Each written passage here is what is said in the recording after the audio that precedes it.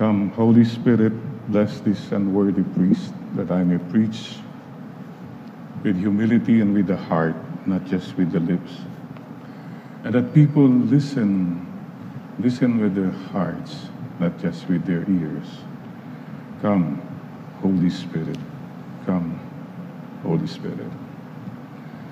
Sisters and brothers, happy to be with you again this Sunday. And November will give way to December. That's how it is. Even the months are very giving. And that's what we'd like to talk about today, generosity. Alam niyo po ba ang motto ng mga buksingero? Ang motto po nila ay, it's better to give than to receive. Yan po ang magandang motto para sa buhay, mga kapatid. We were meant to give, not to keep. Are you a giving person? Or you are hoarding person? Even Mother Nature, the trees give fruits. The rivers give fishes.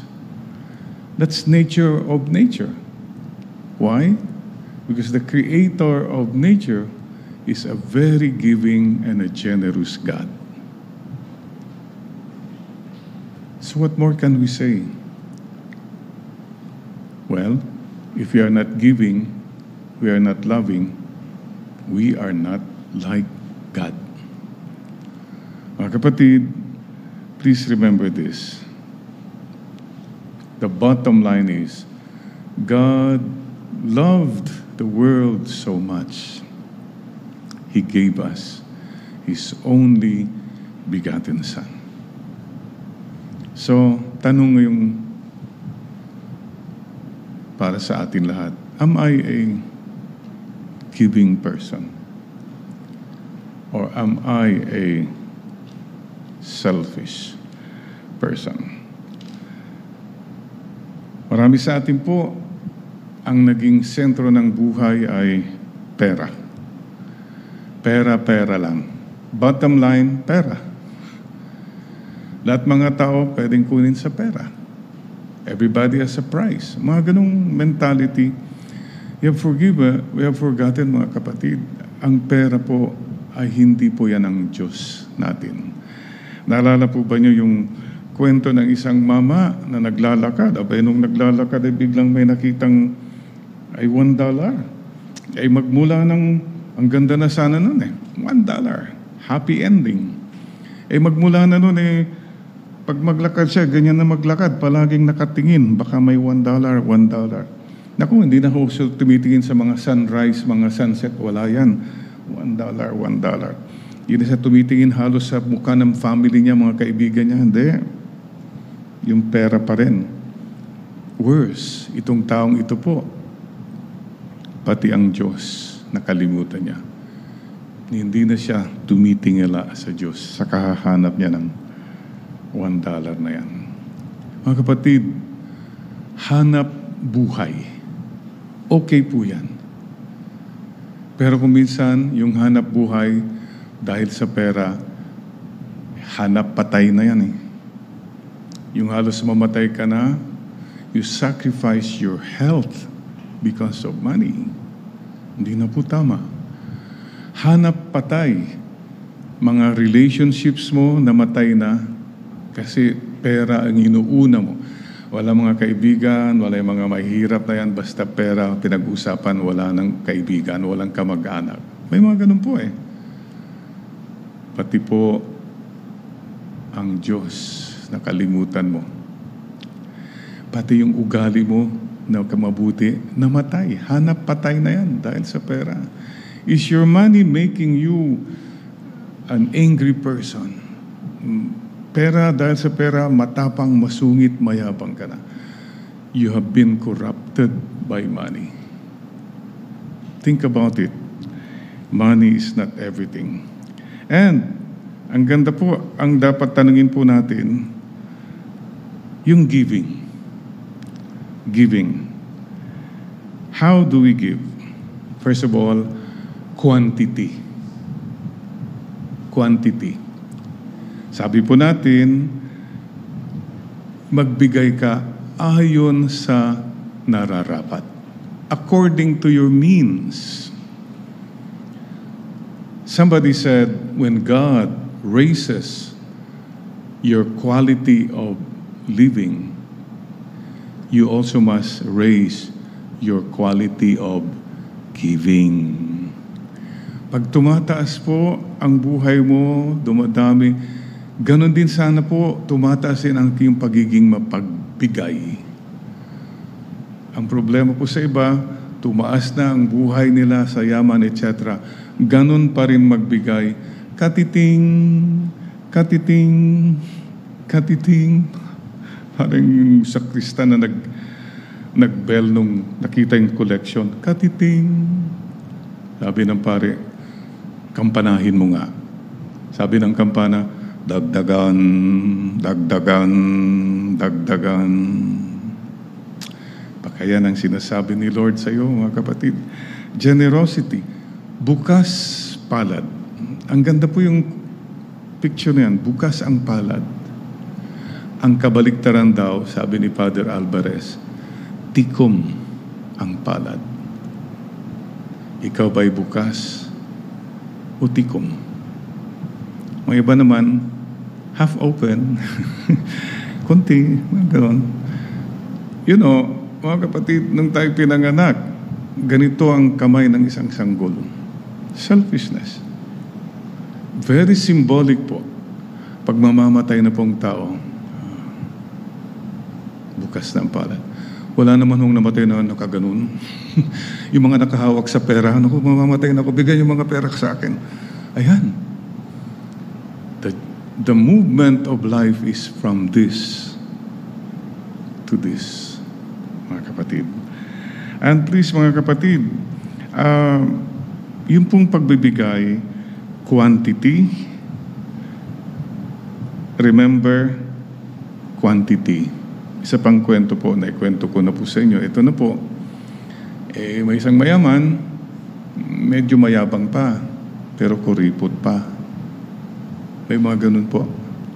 Anyway, pag magsisimba siya, doon pa gusto niya palagi sa harap, siyempre, para kita lahat ng mga tao. But aside from that, pag dumarating na yung collection, isang araw, pag dumating collection, palagi niyang pinipinahan yung bulsa niya. O yun ako yung 1,000, hindi. Ibibigay niya yung 20, paspasan lang para hindi makita ng mga tao. So parang nakaisa siya palagi. Isang araw, ganun ang ginawa niya, lagyan niya ng 20, maya-maya may tumapik po sa likod niya. Pagtingin niya ganun, may inaabot na 1,000. Eh di, kinuha niya, nilagay niya sa koleksyon. Halos makonvict siya, kakaya naman ako. Buti pa yun. 1,000 ako, 20 lang. Parang medyo nag-iisip siya. Aba, mamaya po, tinapik uli siya ng mama sa likod. Sabi ng mama, Sir, yung 1,000 po na yun, nahulog kanina sa bulsa niyo. Pagdukot niya, sumama yung 1,000. We cannot manipulate God. Alam niyo, ginagawa natin madalas, parang aso ang Diyos. Sige, konting bigay. Yung mga taong tumatahol dyan, sige, konting bigay para matahimik na sila at peace ako, feel good na ako. Oh God, we need to learn more. Marami pa ho tayong dapat matutunan about true giving. Okay, giving ka, pero the quality of giving. First of all, ikaw ba ay give na give? Yan ang unang tanong eh. Marami sa atin kasi hindi give na give. 1 give, 2 gives, 3 gives, gano'n. Hindi give na give. At wala pang forgive. May mga tao po talagang buhos eh. May mga tao na mahalata mo na kalkulado. Then numero at hanggang dyan na lang ang limit. Fine, it's your choice. It's your decision. But if we are to be like God, then we give more generously. You can't go wrong with generosity. Pwedeng lukuhin ka siguro ng mga tao, but there is the joy which the world cannot give nor take away. So, what are the elements of true giving? SSS. First, you give with sacrifice. Kung wala pong sakripisyo, hindi po true giving. Sacrifice. It means you go beyond your comfort zone. And as you always have heard this, you give until it hurts. Yung medyo masasaktan ka, medyo madidisturbo yung comfort zones mo, that's already true giving. If you really want quality giving, sacrifice. There can be no true service and there can be no true love without sacrifice. So that's the first one. And you go the extra mile. Ito po ang madalas. Hanggang dito na lang, maraming salamat po, tapos na. But what if God said, anak, go another extra mile? Hirap na yata yan. Then you're beginning true giving then. Grace abounds when you go the extra mile. Yung talagang hindi na dapat pero sige pa rin, and you do it, that's true giving. Now we begin to know what true giving is. Ay punong-puno na. Minsan I had a recollection. Pagdating ko, about 1,000 people, akala ko, well, sa compound ng school, mayroon silang, auditorium. Hindi po. Doon po sa gym. Alauna ng tanghali. Can you imagine? Sabi ko, Lord, okay. Pagsimula ko, the sound system was very bad. Ay, Diyos ko po pa, halos sumisigaw ka na. Sabi ko, Lord, sige po, bakit po pinapahirapan? May mga ganun ka ng kuna. Not only that, biglang nag-brown out. Naku, wala na talaga, walang electric fan, wala na po. So you see, akala natin hanggang dito na lang, baka si Lord, kaya mo pa yan, anak, kaya mo pa yan. But there is freedom and joy if you really go the extra mile. And sacrifice, the next S is give with a smile. Mayroon po kasi magbigay na halos, sige na nga, para malis ka na. Yung mayroon ka pang matatanggap na parang insulto. Sige na, palagi ka nandito, sige. Napakasakit naman po kung hindi tayo magbigay. Huwag na natin saktan yung damdamin ng iba. And never make feel people na kayo ay titingala sa akin kasi ako nagbibigay sa inyo. Yung ganun pong klaseng pagbibigay, medyo hindi na po yata maganda. What if God, kung ang Diyos kaya sabihin sa atin, kayo sobra na kayo. Kung every time you call to God and mayroon siyang sasabihin palagi na hugot, galit. So, maybe you can give with a smile. God loves cheerful givers. Amen. And one more S. Ito, maganda po ito. Sacrifice with a smile and in secret. That when you give, you don't let the left hand know what your right hand is doing. That when you give, you don't have to broadcast. Ito, ibang Pharisees, they were looking for recognition. They were looking for appreciation. They were looking for palakpak. The Lord always tells us, do things in secret. And your Father who sees things in secret will reward you 100-fold. Yung pinalakpakan ka na po at hinangahan dito sa mundo, you already had your reward. You'll have no more reward in heaven. Come to think of it, bakit po kaya may mga taong masyadong ang buhay nila ay kung anong masabi ng ibang tao. May mga ganun po eh. Society siya, palagi dapat nababanggit siya. They find joy in that. I don't know. Well, of course, we all want recognition, but you ask yourself, what for? Para saan ba yan? Feel good? Siguro mas maganda po, ano na lang yung anong sinasabi ng Diyos. Hindi yung anong sinasabi ng tao tungkol sa'yo. Mga kapatid, better to be expressive than to be impressive. Ang buhay mo panay pa-impress, ano yan? Para matalbugan mo ng iba, yung yaman mo, ang galing mo, ang sikat mo, what for? Sure, normal po yan, pero that's not our whole life. What the Father tells us, that's the most important thing. Alam po niyo yung impressive, pakitang tao. Expressive, pakitang puso. Let's work on being expressive. Impressive? No. You have to grow up. Because that is not what God wants us to do in this world. Pa-impress. Go to the social media. Pa-impressan. Ano ba? Mga relo, kung ano-ano. Pati yung kinain, pinipicturan. Masarap ang ulam namin. Kayo, may ulam ba kayo? Parang ganun ang feeling mo kumisan eh. So dear friends, give. True giving is when you give with no agenda. No hidden agenda. Lord, lahat kami, we need to be reminded again and again. Tanggalin na po namin yung agenda. Stick to giving. At sana po, you don't give to get. Give kita, pero get ako. Parang yung, tawag ba yan? Vendo machine.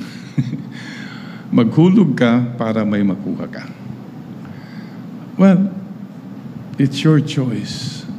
The saints remind us what true giving is all about. They gave up possessions. They gave up honor. Because they were doing it dahil sa pagmamahal. And they had that joy which the world cannot give nor take away. Yung pinicturan ka, may joy ka kasi, wow, napicturan ka, etc. But that's temporary. After one day, who cares about that? But if you do it, it will continue in the heart and memory of God. So mga kapatid, don't forget the other kinds of giving din, ha? Thanksgiving. Ano pa? Forgiving. Ano pa po? Be life giving. Ano pa bang giving? Alms giving. Basta giving. Focus more on the giving, less on the getting. And mga kapatid, please don't forget, you share everything because of the heart. Kasi may mga giving without the heart eh. So today, may you just perhaps start giving time. What can we give? Time. The time you listen to one another, you text people, kumusta ka? You text people and it's that's time. Okay? Give time for others. Time is not yours alone. Time for others. Number 2, talents. You have talents. You give your talents for free. There are many professionals always for a fee. How about doing your profession for free? I know many doctors who do that quietly. Yan po. Yan po ang maganda. And, of course, treasures. Treasures. Okay, in preparation for Christmas, pwede po ba ang una nating gagawin ay decongest your room. Doable po yan eh. Decongest your houses. Mga hindi mo na ginagamit, please, magagamit pa yan ng iba. So, assignment, ha? Start it. Why? With love. Because that pleases God. And you know what? It's good for yourself. You feel good. When you clean up something, you fix a mess, you dispose something, do it now. Decongest. And put aside na ito, we can give this. Yan, that's just giving surplus. Ha? Huwag naman panay kang surplus lang. Beyond that, why don't you perhaps start now, o mayroon tayong konting cash na pwedeng i-donate. Do it. Do it. And you who are in the position to do that, blessed are you. But you know what? You're more blessed if you become a blessing for others. You have been gifted. You have received so much. Wow, blessed are you. But please remember, you were gifted to give. You know, selfishness makes us miserable. That's the bottom line. Loving and giving sets us free. And so, how about one more? Cleaning up the heart. Giving your heart to God. Confession. Making a resolution. And cleaning up your bad character, mga ugaling masasama. These are the best gifts which we offer now to the Lord. This is now for us. Basta importante yung mahalaga. And whatever you do it with the heart. And that's okay. Like yung ginagawa naming harana, mission band harana, after the Mass. Wow, below professional level, definitely. But we're just doing it with the heart, with joy, and something we can offer. Kahit papano. Remember this, kahit konting pagtingin, basta nanggagaling sa'yo at nanggagaling sa puso mo, okay na yan kay Lord. Mga kapatid, salamat po for the gift of giving in our lives. Mama Mary, our loving mother, teach us true generosity and giving. Now we profess our faith as we pray.